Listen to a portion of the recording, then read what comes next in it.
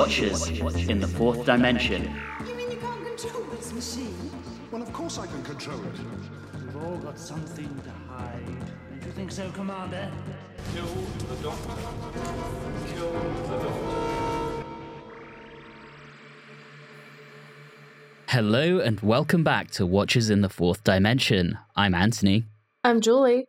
And I'm Riley, and please do not throw hands at me. This episode, we're landing on a sand miner where the Doctor and Leela are faced with a sci-fi version of an Agatha Christie-style murder mystery. But before we get into that, Riley's going to take a quick look at the mail. Alrighty. The Mask of Mandragora had a couple comments. The first was from our good friend Alan Seiler.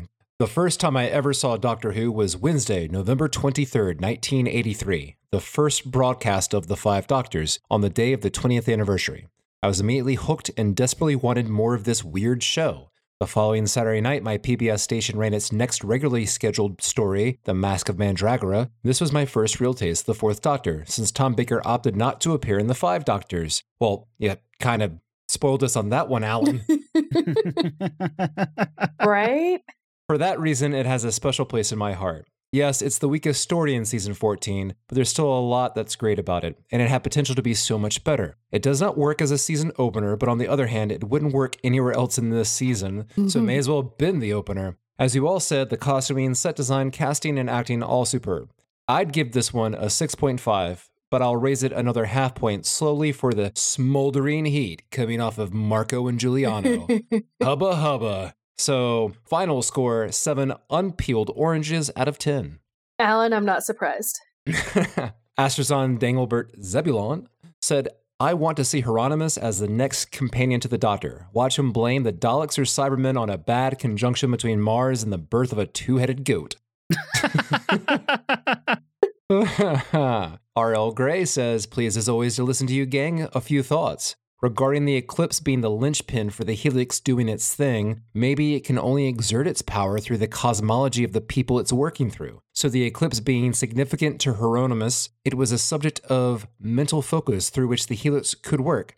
I don't know, that just sounds like a bunch of witchcraft to me. Also, the biting the orange thing struck me too when I saw this story as a kid, so I tried it, and it was hideous. Hey, considering the quality of the cuisine, maybe it's a particularly English practice. Boom! Roasted. Sir. I assume it will be Queensberry rules. I have to say, it being English and growing up in England, I've never seen anyone do that, so it's even weirder. He goes on to say, Leonardo da Vinci will play a significant role in a story a few seasons from this one, and the Doctor seems to be on very familiar terms with him by then. So maybe the events of this story were a prompt to the Doctor to make the point of visiting Leonardo. Fine, I guess. Paul Dovey says, I might be going against the grain on this one, but I love this story. It proper put the shits up me when it first aired. Anthony, can I get the American translation of that, perhaps? Scared the shit out of him. Gotcha, thank you. I love the switch from the surreal and spooky Mandragora Helix to Renaissance Italy. For me, that is quintessential Doctor Who. The costume sets and locations are marvelous. The mask band are dead scary. You think you know what's coming, but they keep you waiting. The villainous pairing of Federico and Hieronymus is wonderful, with some good, sharp, witty dialogue. Personally, I think Louis Marx was spot on to include the politics. It is the age of Machiavelli as well as Da Vinci, and it is the politics that gives Hieronymus his power. Federico no more believes in his mysticism than Giuliano does, but he's happy to use the fact that most people do. Okay, I neither know nor care what Mandragora hopes to achieve from all this, but it's very entertaining watching it try. To be honest, it is one of my favorites from a pretty decent season. 9 out of 10 astrological potties. It has to be someone's favorite. Oh, the potties, right, because of the toilet. Yes, the flushing the toilet. Okay. It took me a while to figure out where he was going with it, but no, that's good. I like it. Kieran James Evans says, so this one is the first Tom Baker story I just don't really care for. Ooh, words. I struggle to watch it. Something even Planet of Evil doesn't suffer from. And I'm not sure why, really. There's plenty of right stuff in there, but the execution is off. It doesn't gel well and thus suffers. You are right that Sarah's depiction has reverted, though maybe season 13 wasn't quite as good. 5.5 out of 10 Welsh Italian villages. And he goes on to say that the Mandragora Helix returns in the 2004 BBC PDA The 11th Tiger with the first Doctor, Ian, Barbara, and Susan in China, 1865. And in the 2008 BBC NSA Beautiful Chaos with the 10th Doctor and Donna in the modern day. Wow. All right. Okay, well, now on to something very dear to my heart, the 2023 Halloween special. J.M. Casey says, well, this is awesome. I just watched all of the Hammer Dracula series this year, and Amicus horror anthologies are among my favorite things ever, as I think I mentioned before. I definitely think the variance in tone, even within some of these films, is done on purpose. It sort of goes along with Riley's observation about how these films work. If we don't like one thing, just stick around for a bit, and something new will come along. That might even feel tonally very different. The Terry Thomas segment is 100% supposed to be a comedy, and yes, I think it works. I love her laugh at the end. Just so good. I think the Tom Baker segment is my favorite, and I always forget about the fourth one. I do think 5 stories is one too many, agreed. Usually stick to 4 or even 3 with these, and it gives everything enough time to properly develop. I don't know 3. I think 3 is too short. 4 is, yeah, that's the sweet spot. And I do want to give a shout out to JM because he posts some extremely long commentary on our episodes on our Facebook. And when we include him in this, we cut him down quite a lot because we just don't have time to read the whole thing. Okay. So, dear listener, if you're curious in what else JM says, check out our Facebook page, go to our episode post where we first post the new episode, and there's normally quite a long piece from JM with some commentary. I mean, it's not just an opportunity to send messages to us, it's an opportunity to speak to other watchers, listeners, I guess, right? Yeah, exactly. Okay, Kat, also known as Citrine Dragonfly, said, Vault of Horror was one of the movies my dad and I would watch in bits and pieces while eating breakfast back when I was in high school. We'd catch whatever cheesy or schlocky film was on and enjoy some time together. Now, when I read this comment earlier, at the very beginning, I thought like, well, that is really interesting and bizarre. So they specifically had this one particular movie, only until later on in the sentence do I realize like, oh, it was just what happened to be on. So that would have been very interesting if it was the other way around. Anyway, Kat goes on to say, we'd catch whatever cheesy or schlocky film. Tom Baker's portion of the story is phenomenal, and the part we'd see the most since we'd usually catch the last half hour or so. The whole anthology is so much fun. This era is my favorite for horror films. I tend to agree. I do seem to have a sweet spot for the 60s and 70s era, particularly England and Italy. I do want to say, I love that she and her dad watched horror movies over breakfast before she went to school as a teenager. That's amazing. That's good parenting right there. Yes, it is. And we have some comments about our Hand of Fear episode. Chris Nelson said that Eldrad's female form costume, like the Zygons or the Robots of Death, is one of the more laudable ones of the classic era, ones which would hold up well now, or in the case of the Zygons, better than.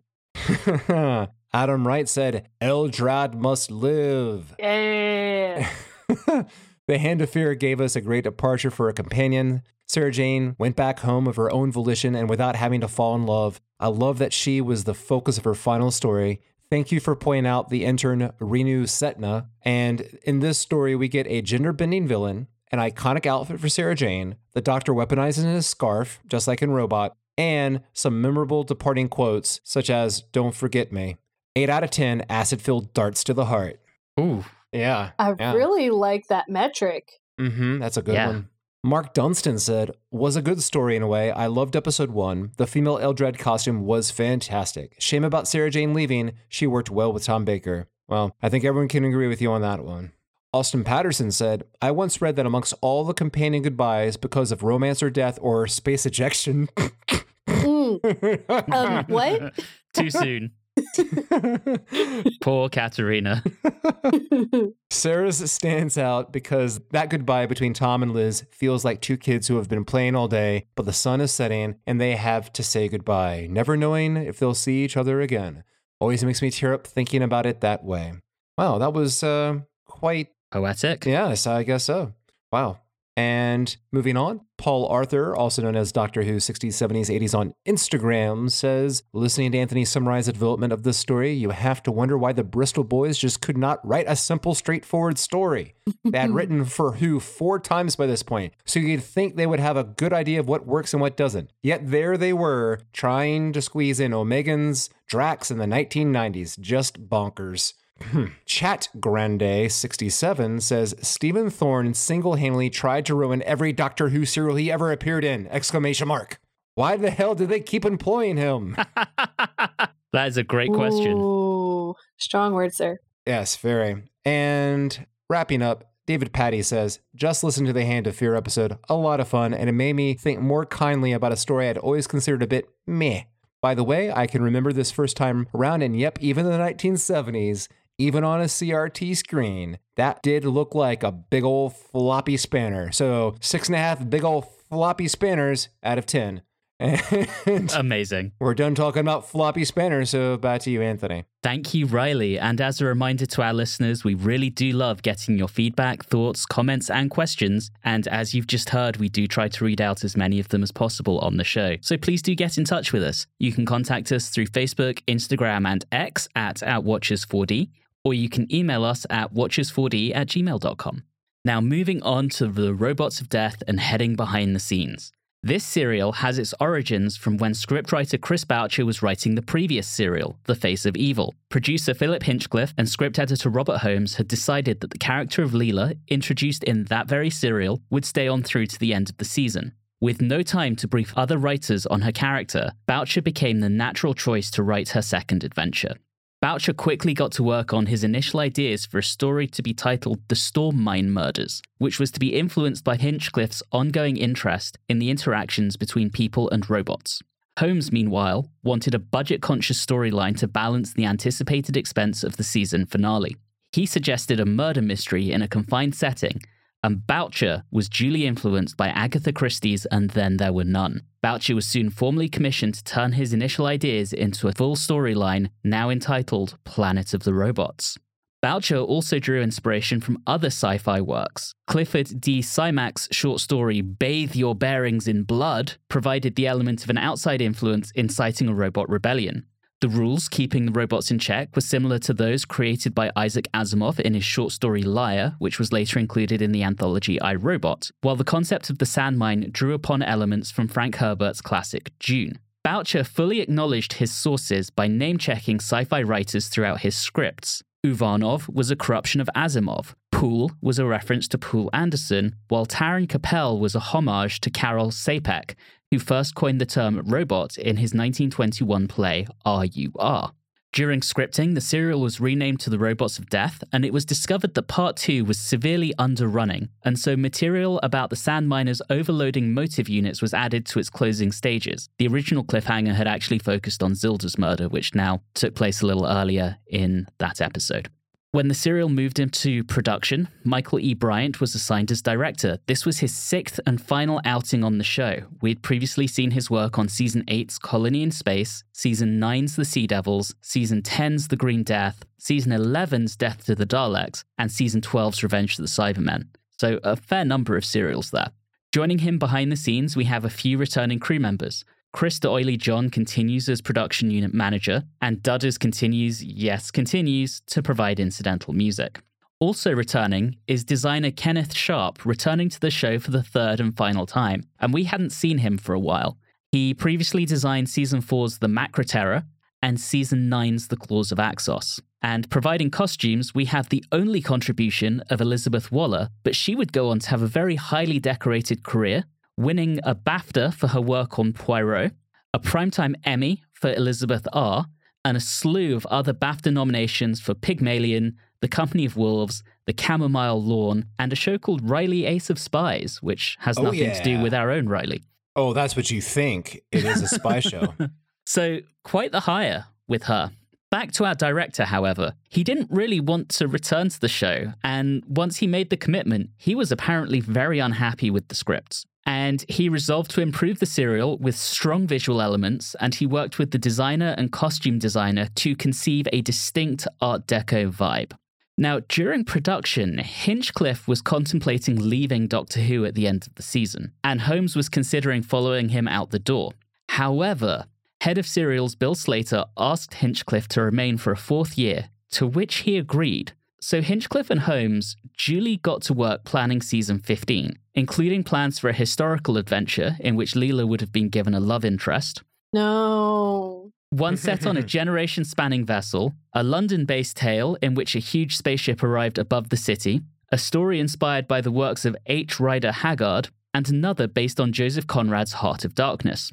However, by autumn 1976, the decision to extend Hinchcliffe's tenure was re-evaluated. While he had guided Doctor Who to higher audience numbers than ever, he was quite often the target of critics, Mrs. Mary Whitehouse, who complained that the show now depicted too much horror and violence. Meanwhile, newly promoted BBC producer Graham Williams was developing 2 new shows, a hard-hitting police drama to be called Hackett, and an American co-production called The Zodiac Factor. The latter of these ran into issues, and it was decided instead to move Williams onto Doctor Who. And in turn, Hinchcliffe would take over Hackett, which was considered to be a better fit for his edgy style, and he would redevelop it into a show called Target. So after this, we've just got one more Hinchcliffe story, guys. I guess he couldn't hack it. Hey. All right, back to the Robots of Death.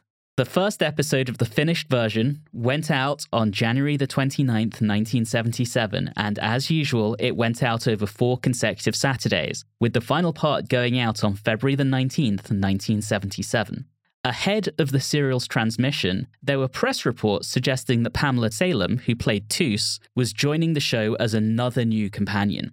However, it turned out that these stories were actually made up by her publicist, and the production team had never had any intent to retain Toos beyond this serial. But we can talk about Toos when we get into it. And with that, we're going to head into our short summary, for which I'm going to kick things back over to Riley. Over to you, my friend. Thank you. The Doctor and Leela get to be in their own Agatha Christie mystery on a spice harvester from Dune with a bunch of glam rockers and General Zod, who are chilling in posh luxury like the Eternals and Zardoz. The Doctor and Leela must figure out who is behind these killer robots who have the best perms I have ever seen. I would have done a parody of the 10 Little Indians rhyme by doing 8 Little Miners, but it doesn't really work when just about everyone is just killed by strangulation. Anyway, the Doctor figures out who the mastermind of this robot revolution is and successfully thwarts him, while we get the delightful bonus of Leela sounding like an adorable mouse. What title do you prefer? And Then There Were Robots, or Murder on the Kill All Humans Express? Definitely Murder on the Kill All Humans Express. That's awesome. All right, let's talk about this one. So part 1. Julie? Well, what was that for? No, I'm saying, like, I feel like me and Anthony have talked so much, I'm dying to hear what you have to say. Well, okay, yeah, sorry everyone. I am trying to decide how I like some of the model work done for the outside of these mining vehicles. I don't know what else to call them. Because sometimes I really liked it, and then every once in a while I'm like, the lighting just seems really weird right now. And you're talking about the outside shots of the miner. You know, when I was watching that, it's only roughly 6 years later, but also with a motion picture budget. There were some shots in Dune that I feel like were only maybe a couple grades better than what we saw. Yeah, I'm with you on that, Riley. So I understand where you're coming from, Julie, but I don't know, maybe it's just feature of the times. We still haven't really gotten true great model work other than, I guess, in 1977, original Star Wars. Being limited to their time, I can't really think of anything model work-wise that looked as good. Yeah, and Star Wars happened a few months later than this, and I think that really was kind of a kick up the ass to everyone else. But luckily, I love the inside, so I forgave the outside because I love the inside. Everything about the inside is so gorgeous. Not just the sets, but also how the robots are kind of a deco theme. The costumes are deco. It's just beautiful. It is wonderful. I have to say, this is probably the best art direction I can recall in a Doctor Who serial. Absolutely, 100%. And the other thing is that our robots, did anyone else get reminded of the robots from Voyage of the Damned? Oh, yes. Yeah. I mean, when I saw Voyage of the Damned in Christmas 2008, it reminded me of this. So I guess it was the other way around for me. But Right, exactly. Yeah, absolutely. I was going to, however, talk about some of these people and some of their names because, buddy. Oh.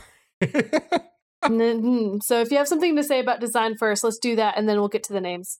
No, let's get to the names. I have to say, I'm really upset that they killed Chubb first because I wanted to hear that name more often, and I wanted to get at least somewhere down the line a line reading where someone says, back in the storage facility, they got Chubb.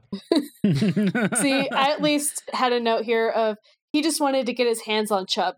Oh, yeah. And he got his hands all around Chubb. You two are terrible. I'm glad I wasn't the only one. I mean, that's the other thing, is that we praise the design of the robots. We praise the art direction of the sets. The costumes for the humans and the makeup, kind of a little wishy-washy on that one. Like, I'm okay with it, but sometimes it gets just a little bit too wacky. For example, you can tell that he is the commander because he has the most ridiculous hat. Those headdresses Yes. are amazing. I would also love to point out that the guy who plays Dask, his hair looks Oh my like God. the Who's from Whoville. Yes. Incidentally, David Bailey, who played Dask, would go on to be Cotton in 3 of the Pirates of the Caribbean films. Oh, I know, really? and that makes me so very happy. Oh boy. Yeah, the names and the costumes and the makeup. I Oof. don't know what was going on there, but it definitely felt very alien, and that was good. I appreciated it for that fact. I mean, plus also having a lady with a mohawk Mm-hmm. Yeah. headdress was great. And let's talk about that. We had 2 ladies. 2 ladies. Is that Two. allowed? Not just 2 ladies, but one of them was a person of color as well. Yes. This is progressive by the Hinchcliffe era standards, anyway. Oh, absolutely. And they had not just speaking roles, but actual jobs to do and opinions on things. And that was so proud of you, Doctor Who. Yeah, Zilda gets killed off relatively quickly, Yes. but I have to say, I love Toos. Same here. I would not have been upset if she had stayed on as a companion. And honestly, I'm going to be a sleazy guy for a second, but Uh-oh. Pamela Salem is absolutely gorgeous. I wouldn't say that's sleazy. I say that's a nice compliment. You said it in a nice way. Okay. Yeah. All right. I'll take that. I agree with you on really liking Twos. I liked her because coming from a love of horror movies, especially as this is a Agatha Christie murder mystery, we definitely put that note in there, but also has the feelings of kind of like a slasher where Yeah. our camp counselors are getting knocked off one by one. And some of them aren't so smart about it or just turn into weak, wimpy little crybabies like Poole. But Twos, on the other hand, she, as it goes on, like, keeps her head. Like, she does get frightened when she gets attached in her cabin, but she does later on develop, like, no, don't open the door. That's what the doctors, they could be tricking us. Let's hold those thoughts, Riley, and come back to that when we Sure. get to part 4. But I agree, she's just generally awesome. I do want to talk about the dynamics between this group because I think there's some really smart scripting. The sand miner, when it's not chasing a storm, is mostly controlled by the robots. So these humans have nothing better to do than sit around getting massages from the robot and winding each other up. They are just fucking with each other in the beginning. You look at Chubb telling Borg about the robot going wrong and wrenching that guy's arm off just as the robot is manipulating Borg's arm as part of the massage. They're just awful to each other. And I like that they give hints of certain things. There's a few things I wish they went a little bit deeper on. For example, with Zilda being from a rich family. One of the founding families. One of the founding families. I'm like, oh, tell me more about the founding families. Is it going to be like the Sacred 28 in Harry Potter? Like, let's do this. It's like there's a lot of world building here that you want more of. There's a mention of Caldor City. Mhm. There's this robot-based society and these founding families. And it's like, yes, I want more of this, but we just don't have time for it. And it's funny because one of the strengths of the serial that I discovered was it does such a great job of really making you understand who these characters are, making them fully fleshed out. I Yeah. understand how they would react. I can expect how they would react under duress. And I'm wondering, is that just the quality of the writing, or is the writer taking the techniques of Agatha Christie because she would do that so well in her stories when you have a large cast of characters and you still need to understand a little bit about them before each one of them gets knocked off? So I'm wondering if that's stealing the style, or is that just something that where you have that ability because they do it in only 4 episodes? That's amazing. Well, think about it like this. This is the same guy who wrote The Face of Evil. Mm-hmm. And we Yeah. talked about the world building in that. We talked about the characters in that. And we're seeing elements of that again here. I think Chris Boucher was just a very, very talented writer. Yeah, we've talked about like everything in general about the serial, but we haven't talked about our progression, which is the killer robots with glowing red eyes, which, by the way, everyone knows if you see a robot whose eyes are glowing red, it's turned evil. Yep. And just like we learned from the Simpsons Halloween special about the evil Krusty doll, all you have to do is you have to find the switch on the back to switch it from evil back to good, and you're fine. I love these robots. And what I like about it, it's not an immediate turn. It's one by one. They seem to be getting taken over. So it's nice to see that it's not just oh, hey, we flipped a switch and now all of them are bad. I appreciated that aspect of it. I also wanted to talk about the Doctor and Leela. Hold that thought, Julie, because I do want to mention what I like about the robots turning evil is it starts happening explicitly after Chubb has wound Borg up and Dask steps in and said it's impossible. Oh, right. We get that whole thing. We are told as the audience, there are so many safeguards in place, this can't happen. And then we see the robot with its eyes glowing red attacking Chubb. So we've heard one thing and immediately it starts to go sideways. And now let's talk about the Doctor and Leela. I want to talk about how Leela is so entertained by normal things. When she gets into that room and the couch is there, she just jumps around on the couch like a kid. I'm like, oh, Leela, you're adorable. They do a good job about that too, because it could have been so easy for them to do the whole kind of from a primitive culture kind of thing, like, what is sofa? I do not understand. But no, you can see she has intelligence. She just doesn't have experience.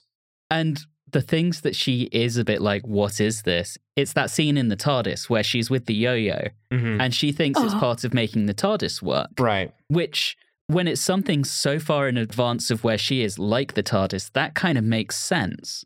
But it would be insulting if she'd been like that with a sofa, to your point, Riley. Yeah. And she also grasps the concept of these metal men, as she said, especially their ability to communicate with each other without necessarily being around each other. Yeah. I mean, she grasps things very quickly, and I feel like there's so much bad writing when it comes to the primitive character, the Tarzan kind of character, so to speak, that it usually gets written very poorly, but they did a great job with her. I think there were some things learned with, guess what? I'm going to bring up my favorite. You guys are going to hate me, but with Jamie, he wasn't necessarily primitive, but he was from a different time period, and he kind of learned things pretty easily. Yes, he yelled out metal beasties a lot, but he usually just went with it. So I think they learned a few things along the way as well. And it's not in part one, but you see that with Leela. You see that intelligence because as soon as she meets Poole, she sees that body language and realizes not everything is what it seems with him, something that no one else picks up on. So that intelligence and that ability to read people is there. She's not stupid. She's just not as technologically advanced as everyone else. Right. And I love that. That's such a great take. And we'll see where that goes. I guess we should be running towards our cliffhanger of part one where the Doctor gets drowned in coffee beans. Because he was an idiot. Yeah, of course, because they get captured and then they escape and they get separated and the Doctor finds the body in the hopper and as soon as he goes in, the door closes and it starts to fill with sand. That just seems kind of par for the course for the Doctor, and that's our cliffhanger. Yeah. Into part two we go. I love the snorkel. Yes. Yes. Very Doctor. Very Doctor, and it makes sense Right. that he would have one around. Yeah, just casually in his dimensionally transcendental pockets. Also, it's how a cartoon character would handle that conundrum. Yeah, we're back to Bugs Bunny. There you go. And going back to the crew dynamics, nobody obeys Ivanov. He basically says, don't go after them, let the robots do it. And almost every single one of them is like, screw it, we're going to go after him. You mean Commander Dick? Yeah, Commander Dick. Am I wrong? He's not the dickish out of all the commanders or like bosses we've had to deal with on the show. And he doesn't seem to have a complete delusion of being undermined at all times. Seems like he's just trying his best out there. He's very single-minded as well. Yes. He's very focused on profit. Mm-hmm. Just stepping back to episode 1 for a second, there are the reports of murder coming in. Someone has died, and he just wants to ignore it and chase after the mineral seam. So he is absolutely putting profit over people. And yeah, he is a bit of a dick. He is a bit of a bad boss, but equally, later we find out there's another side to his story as well. Yeah, I wish they had developed that part a little bit more and bridged the gap a little bit more. Yeah. I love the fact that the one robot figured it out because there was a high impurity level to the ore. Good job, Doctor. And, that would be a fairly high impurity with something the size of the Doctor in there. Well, and there was another body in there as well. Also true. 2 humanoids in there, very high impurity level. Let's talk about Leela and D84 when Leela finds Cass, who that's another, minority in it, and he's killed off right at the beginning of part 2. We don't find out much about Cass. No, not too much. This is one of those few times where I've praised the serial for being concise and short, but they execute everything so very well. They earned a 6-part serial, I think. And it would have been a little bit more fun, and we would have gotten more world building and would have known these characters even better. So I agree with you on that in regards to Cass. But I love D84. Oh, The logic is perfect when he says to Leela, if I had killed him, would I not kill you too? I mean, yeah, probably. Yeah, and he is wonderful. I feel like that's a classic kind of type of character in sci-fi robot stories. There's, we always had the kill all humans robots, that's classic, but sometimes we always have like the sacrificial one, like good robot. Oh yeah, it's classic Asimov. Right. And also he's in the collector's limited edition black chrome color, so. Oh, so I actually wanted to touch upon one thing with the robots. So at one point in this little section, my favorite commander dude does say like D is for dumb. And I was like, man, he's such a... that's why I kind of thought that way. And then come to find out, and I guess it was part 3 when I finally realized that there are actually 3 different categorizations of robots. And dumb is one of them. But it took me a long time to actually understand that. And dumb literally being the unable to speak meaning of dumb as opposed to the stupid meaning. Yeah. I want to talk about that scene where Uvanov says that to Leela. Firstly, before Uvanov comes in, there's that shot where she's sitting in the chair and spins around to talk to D84 looking like a CEO. What a badass she is. And then when Ivanov comes in to question her, he slaps her. Mm-hmm. And what's her reaction? She kicks him in the balls and threatens to cripple him. It's wonderful. Amazing. She has no fear at all. Victoria would never. Yeah. I don't know why I chose to pick on Victoria. I think it's because she was the most obvious peril monkey that we've had. And also, she was the most prim and proper. She would never do something like that. Yeah. Leela would like go up there. She'd Mike Tyson a bit. She'd like bite his ear off. Yeah. But yeah, I just love that entire interaction. And again, we really start seeing the tension between everyone. Like, it seems at this point that Poole kind of suspects Dask. He doesn't seem certain that it was Leela and the Doctor that murdered the characters that have been murdered so far, and says something like, "We've all got something to hide, haven't we, Commander?" And he's just throwing shade everywhere. And then you've got Borg on edge, like when the Doctor offers him a jelly baby, +1 to the jelly baby account. He says, "Shut up," and smacks them out of his hand. I mean, everyone is so tense at this point. It's really well directed. And it's funny, too, because I, for a little while, was suspecting Poole more than anyone. Because he's shifty. Yeah, he's shifty, but it seemed almost too obvious. But also at the same time, because we were dealing with a person whose name was not anyone on the ship, it's like, well, he could be someone with a different name. Yeah. Just the way these guys hate each other. I mean, Zilda and Borg, they really start going for it. Right. It feels like what happens, and I think this type of scene is a crucial type of scene in every single murder mystery, where we have this kind of like intermission between murders where the remaining survivors are all pointing fingers trying to figure out who it is, while our detective or inspector is still trying to suss things out and may have an idea, but of course that won't be revealed towards our last scene in the last act. But what's so great about these type of scenes is that, you're right, it's that tension, that needling, that personal attacks, and people using false logic to try to entrap people. It's very much like 12 Angry Men in a way. And it's just, that's a wonderful little scene that always shows up in these type of stories. And it was a lot of fun here. And I think the execution of this, it's written in a very classic way, as you say, Riley, but you've equally got to have the right actors and you've got to have the right director. Mm-hmm.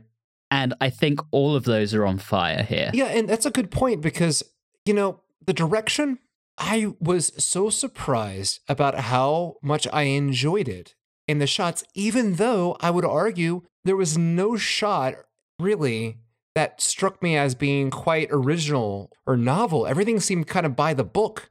But it's just very competently done. Yes, exactly. Like, we get our POV killer robot shots. But I well love those done. shots. But well done. Everyone has seen that shot 10 different ways. Oh, like the Silurians when it's terrible? Yes. Yes, but it looked great in this. It was wonderful. It's one of those things where I feel like every single element is something that you know what's coming. You know what to expect other than who the quote unquote murderer is, but it's just executed so well.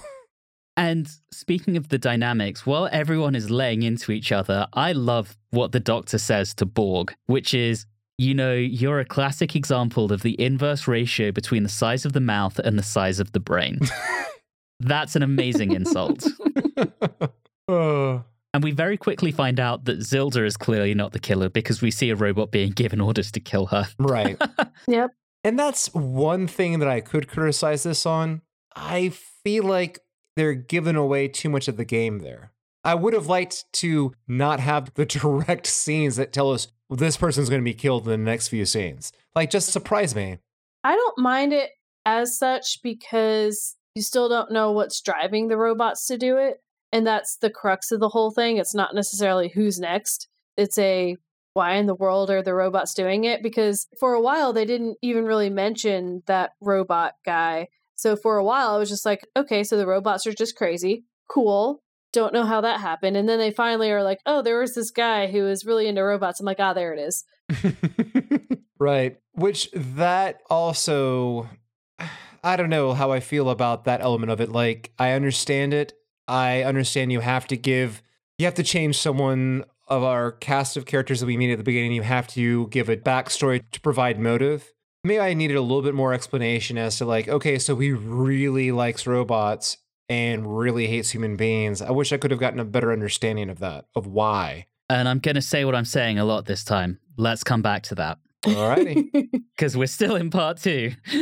I'm like, a lot happens in part 4, to be fair. Yeah, it really just pick up speed because really we're just knocking off people and... I know. I love that there's backstory between Zilda and Ivanov, that he was involved in her brother's death. We find that out just before she dies, and she accuses him of being a murderer, and that puts some suspicion on Ivanov. Equally, another part of amazing, amazing world building is the Doctor talking about the permanent unease of robots, and if the robots are killing people, he believes that it will be the end of this entire civilization. That's big, and that really builds this world even further. And then last mention, before we get to the cliffhanger and move into part 3, once Zilda's dead, it really does get put on Ivanov. I mean, Poole believes it was him. He has him confined to quarters, and Toos takes command. Hey, Toos in command. I know. But the motive units go haywire, it's sabotage, and the Doctor builds trust by helping to fix it. So, Toos yells she's going as the sand miner lurches and is heading towards blowing up, and that's our cliffhanger, and we're into part 3. Yeah, we have our big crash after finally fixing the miner before we have a complete catastrophe. Everyone gets a little dinged up and injured, and my favorite part, personally, of part 3 is the fact that, of course, in this colorful society, gauze has glitter. That was pretty interesting. Interesting way of doing that.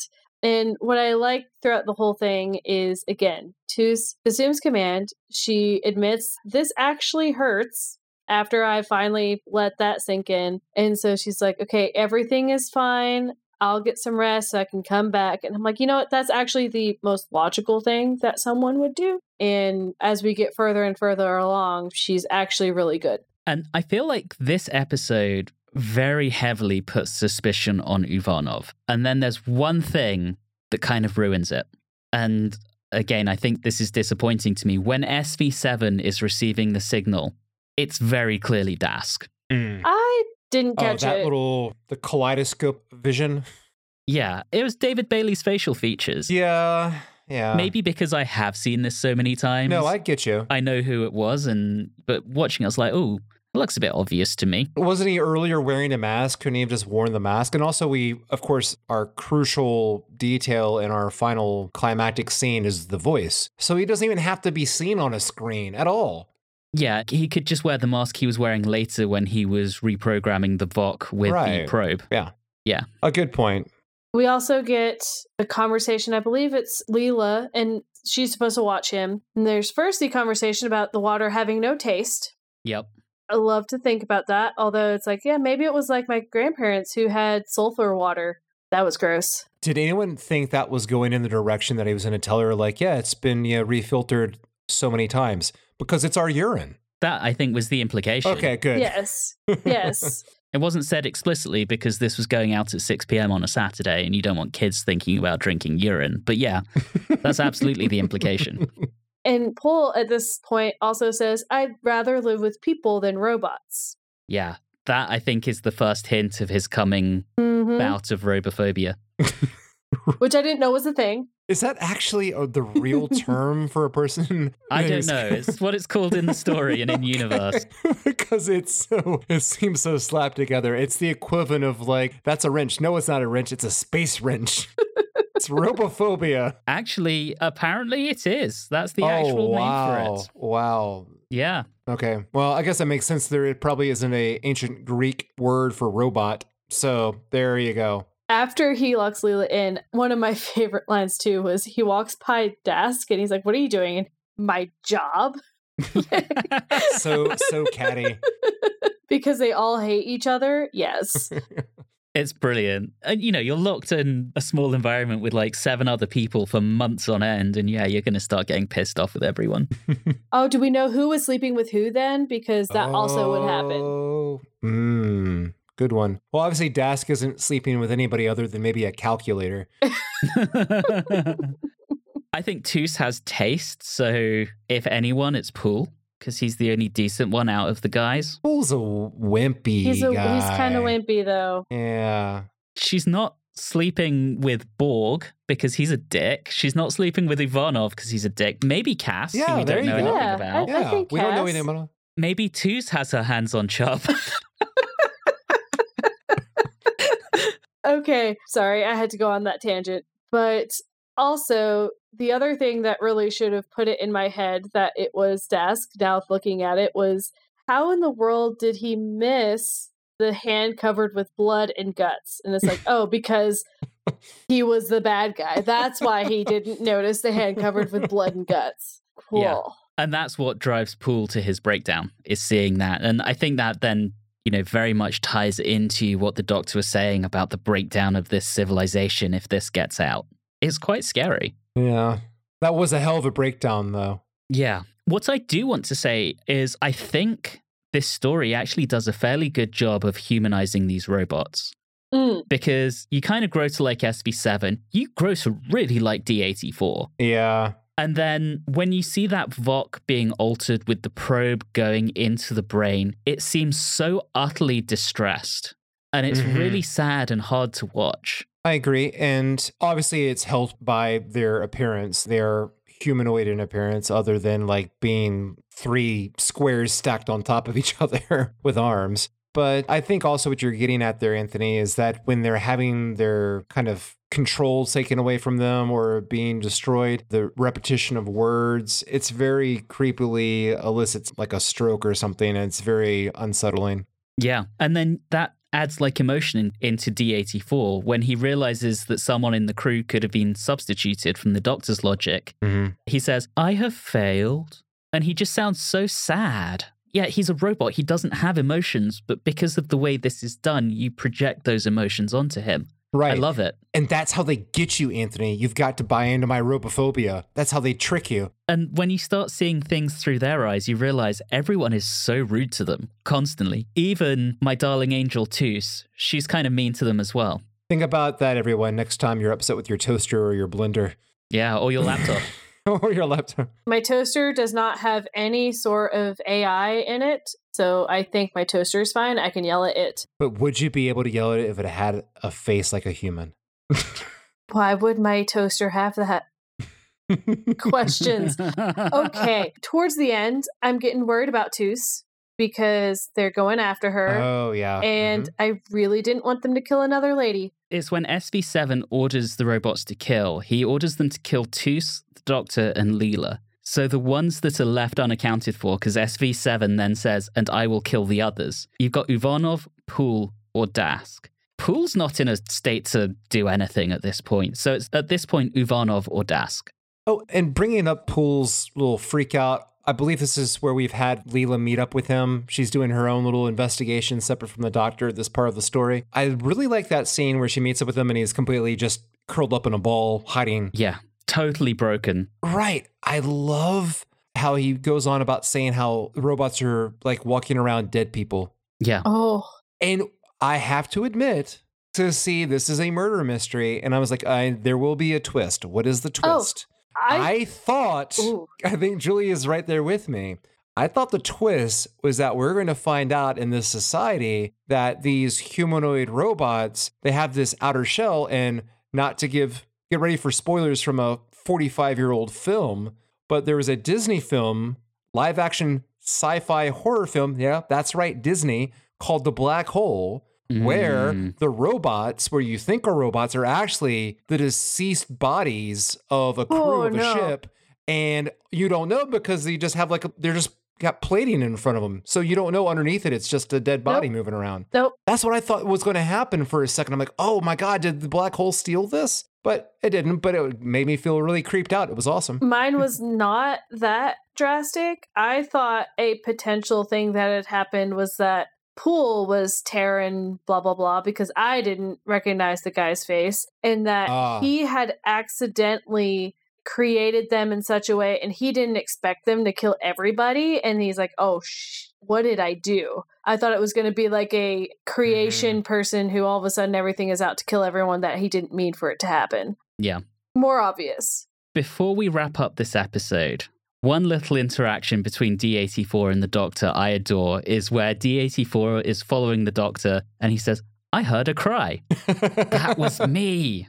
And they just repeat this like 3 or 4 times. It's just really charming to me. All right, so we end this with the Doctor in Taron Capel's workshop. Uvanov finds him there and he thinks the Doctor did it, or he accuses the Doctor. Right.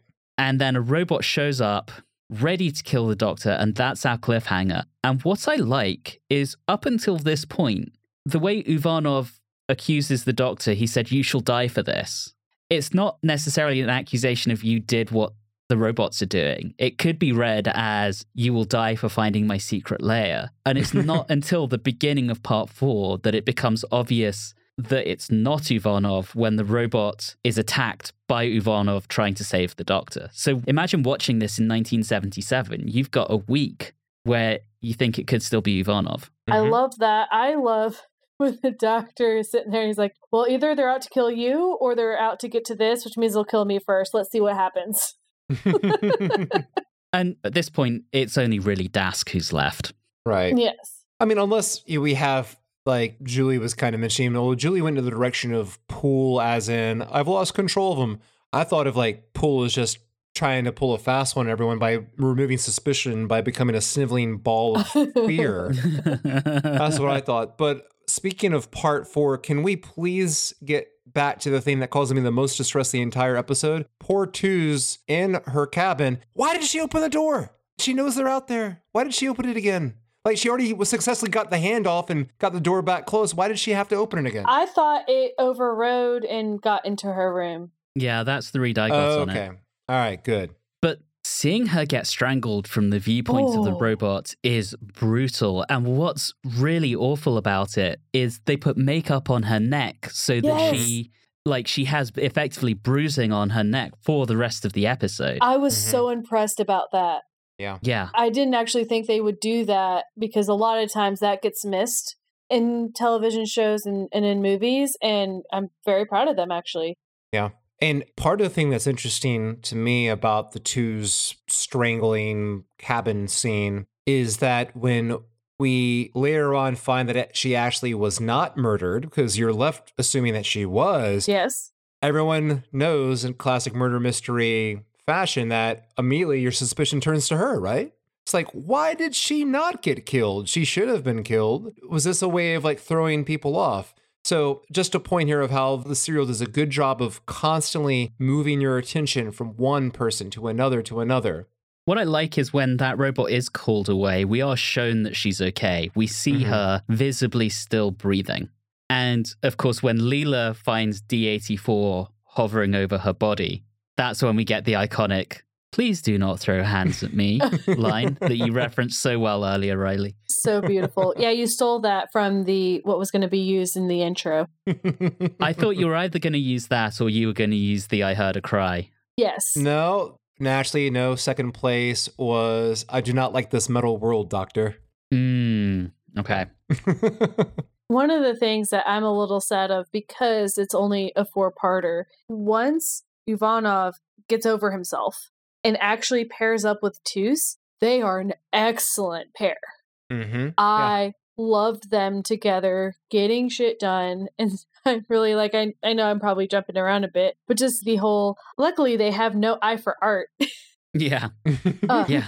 So good. They almost sort of become this Holmesian duo that Robert Holmes normally does so well, but I don't think he made many edits to this script. I think this is mostly Chris Boucher.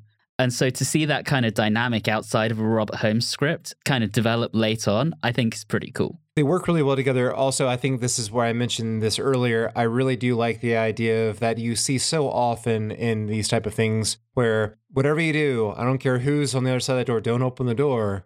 And Ivanov is about to go there and open it. And then she's like, no. And Tus is the one saying, like, obviously this could be a trap because the doctor basically told us that because he knows that we still have a mystery player in the background. So you can't trust any voice that isn't a robot. And what I love about that is it almost comes from an earlier scene. With Leela. Yeah, Tus is about to give away hers and Leela's location to what she thinks is SV7. And Leela is like, no, tell it that we're in your cabin. And that's almost like an unspoken prompt of you can't trust anyone at this point. And that's then remembered by Tus later. It's unsaid, but it's there. And I love that. It's so smart. And I know we haven't talked much about the music, but I wanted to do one thing. There's a moment when the robots are marching by someone, and the music sounds a little bit like a heartbeat, and I think that was done on purpose. That little theme that Dudders gives the robots is so creepy. Yep. It makes them feel really menacing. It's really, again, really, really well done. And I've talked a lot about the director and the designers and the crew and the cast. Dudders is no exception. I think he's on point with this story. Yeah, he definitely does not detract from what's going on. With music, you either go along with what's going on or you sound really great on its own. But the main goal is just don't detract from what's happening. Don't be so bad that you're disengaging the audience. And if this had been season 9 Dudders, where he just lets his cat go wild over the synthesizer. That would have been painful. But this is season 14 Dudders, where he's really here to groove and it works well. Did anyone else, because this is a whodunit, my mind was really just kind of reeling at the possibilities as where suspicion is being moved from one character to another. And because I was still thinking about that black hole thing, at one point I was thinking, maybe this Capel fellow isn't one of the crew members. It's actually D84. And really, D84 isn't a robot. It's just Capel dressed like a robot. That's the beauty of those costumes, is robot costumes. You could just clearly say, like, well, that's not a robot. That's a person wearing a robot costume, and that'd be your twist because it would work. See, I love that you hadn't seen this one before, that neither of you had, and you were guessing the whole way through. I knew where this was going and who did it, so I was viewing it through a very biased lens. Right. And trying to look for the giveaways and trying to suss out when exactly it becomes obvious about Dask. Is it the point where you see him after he's banged on the command center doors and they don't let him in, and it cuts to him in his robot cosplay? Oh my God. That was the funniest thing in the entire serial. Are you familiar with, I believe, someone on social media or I believe Instagram, where it's this guy, I believe he's in Thailand or Singapore, called Low Cost Cosplay? Yes. That's what Dask is doing. He's doing the low cost cosplay of these robots. I think it just shows how utterly unhinged he is. I've got to make myself look like a robot because I am one of them. They are my people. It's crazy. And he's at a point now where he doesn't need to pretend to be one of the humans anymore or be part of human society. He can be his true, deluded robot self. All right, let's get towards the end here. Yeah. We are figuring out how are we going to destroy these robots. And of course, we come up with a plan that potentially could kill D84. And what I like what the doctor said that he's important as well. Yeah, again, it comes to the humanization of these robots. I love it. So the plan is we have this thing to activate to destroy the robots, but then we also have to get Dask in this place to actually use this gas because it's all voice-based. Okay, a little difficult, but we know that that is a central area for him to go to. And yeah, seeing D84 drag himself across the floor to activate this thing to help destroy the other robots is so sad. Yeah. And after he's been stabbed in the head with the probe. Yes. Right. That was hard to watch. The stabbing in the head was harder to see than the Victoria's sacrificing, but also it was very much wiped clean because I did not realize how hilarious it is to hear someone be strangled when they have helium voice. I want to talk about this last scene very quickly before we talk about the strangulation. So Capel is completely batshit insane. Oh, Right? yeah. It's Yes. not just about being raised by robots. I think it's the lack of any human interaction has driven him bonkers. And he wants to make the Doctor suffer for ruining his plans. That is so human. Mm-hmm. Yeah, that's not Yeah. logical. Yeah, it's not. Just get rid of him. Right. And it kind of shows how Capel is just totally unhinged. He's not one of the robots at all, even if he thinks he is. He's deluded and just generally insane. Yeah, absolutely. And let's not forget, once the tables are turned on him and it is he who is strangled, we still have a little bit of extra fight left in SV7, which, let's not pass up, that did kind of turn into a little bit of a shoulder rub of death. Yes, on it the Doctor was. towards it. I know, that brought back some good memories. And poor Toos gets strangled again. Oh. But everybody is getting strangled in this. One of the things I wanted to mention, okay, so we finally remember that Leela has been helping out this whole time. Yeah. But then he gives her the worst nickname of Little Mouse. I hate it. It doesn't stick, don't worry. Great. Perfect. I agree with Julia. Like, I wouldn't want that to be a thing, but I think it's fine for just the end of this episode and the last 2 minutes or so. Yeah. I think with the way this ends, they leave Uvanos, Toos, and poor Pool to be rescued. That doesn't sit well with me. No? No, I mean, well, it's just, we finished the scene in that control room. They're still down on the ground, like, unconscious. And then we cut forward to them just kind of walking back to the TARDIS, like, yeah. Some people are coming out there, they'll be taken care of. Like, could we at least see them stand up? You know? I'm sure that they made sure they were okay before they went off. Yeah, I just would have liked to have seen that. It just doesn't feel right. And plus, the episode was only like 23 minutes long. They could have added a couple seconds. Yeah, all I need is like literally 10 seconds, like slap on the back. You okay? All right, good. All right, I'm out of here. Well, that's the end of the story because the TARDIS leaves and it rolls to credits. So, what I do want to recap, because I think it's fairly momentous, is this ups our Philip Hinchcliffe women count by 2. Oh.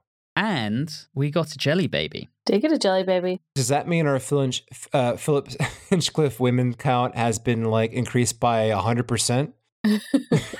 For this season, I mean, we had 2 women in the Hand of Fear, and now we've got 2 women here. So, yes, Wow. it has for the season. Sad, isn't it? Yes, it is. All right, camp count points. I do want to give a couple for Taron Capel's robot glam rock cosplay. Agreed. Any other calls on that? No, that's got to be pretty much the main one. Maybe Pool's breakdown scene maybe was a bit over the top. So maybe a 0.5 there. I don't know. And Zilda getting upset about her brother. That was pretty terrible acting. I think Okay. that deserves a 0.5. So let's go with 3. Sounds good to me. 3 points on the camp count. All right, let's go ahead and rate this one. And unfortunately, we start with me. And I say unfortunately because the one thing I've been holding in is this is one of my favorite Doctor Who stories of all time. Oh, of course. I would solidly say for me, this is top 5 of all time. Whoa. Okay. And I have given 10s in the past to The Mind Robber, Genesis of the Daleks, and Inferno. And to me, this is better than all three of those. Whoa! So this is a solid, and I'm going to go into reasons afterwards, but I'm going to put my cards on the table. This is a solid 10 bloody robot hands out of 10 for me. All right. I think it's amazingly directed. I think it's amazingly acted. The design is gorgeous. I love the dynamic between the Doctor and Leela. I love the dynamic between the characters. Everything about it, to me, is just brilliant. And everything we've talked about that could be improved, I think are minor tweaks. I don't see a lot wrong with this. As I said, top 5 of all time for me. Wow. So, Julie, you're up next. Obviously, we all enjoyed this a lot. I don't know that I can find too much wrong with it. Actually, the thing that I found most wrong with it was that it was too short, which is surprising. Has that ever happened? Has that ever happened? No. No, it has not. As Anthony mentioned, the direction is great. The music is great. The acting is great. I don't want to follow this bandwagon-y thing because I've been a little bit more stingy on my 10s, but I think I might give this 10 mohawk headdresses out of 10. Wow. Yes. All right, Riley, ruin the perfect score. Yes, please. We know it's coming. Do it. I usually favor serials that are more original, but this is one of those where you see what they are going for, and you just end up really enjoying it because they execute it just so damn well. The direction, while not necessarily unique or novel, was extremely well done. And of course, we've already brought up this before, but what really stands out to me is the art direction. It's amazing. It just, as a person who grew up in the 80s, it feels like the precursor of the look of those television shows that I was familiar with, that I saw reruns of, like Buck Rogers in the 25th Century and the original Battlestar Galactica.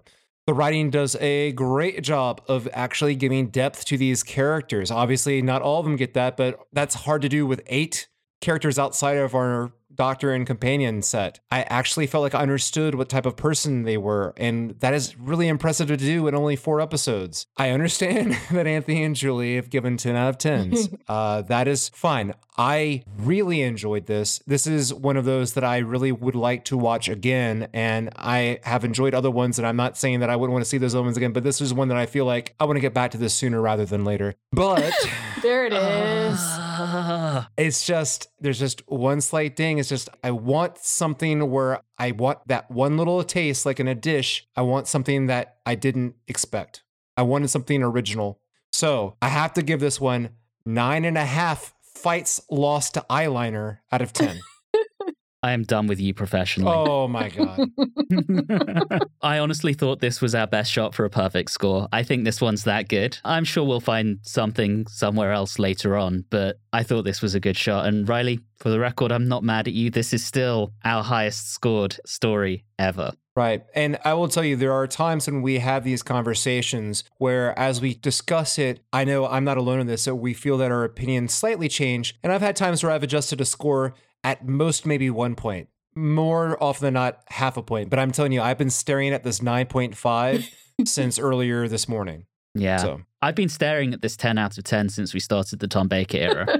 I knew this was coming. But seriously, that gives us a story average for this of 9.83, which beats out our previous one of 9.75.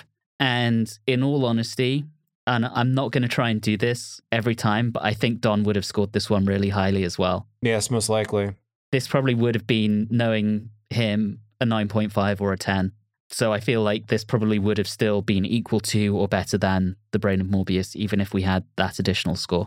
Agreed. Now, I did joke to Alan that if this was anything other than a straight 10 out of 10 across the board, that the podcast was over and I was done. Fortunately, that was a joke. We're good. Okay. Okay, well, we have a new champion. We will see if that ever gets beaten, because it would require a solid 10 out of 10 from all of us to get higher than this at this point. So we're going to call it a day. New champion for us. 9.83 average. Once again, thank you everyone for listening. We would love to hear what you think of the Robots of Death. Let us know on our socials. Do you think it's as good as we think it was? But in the meantime, as always, have a good one.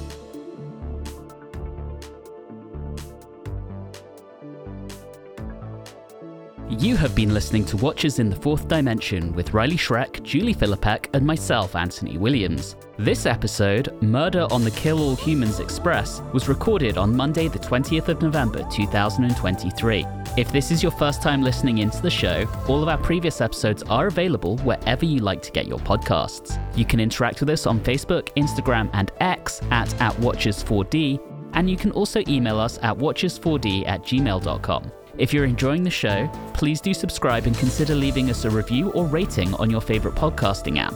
All of those things really do help the show. And always remember, when you find yourself in an Agatha Christie murder mystery, whether in space or on Earth, it's in your best interests to figure out who did it before they come for you.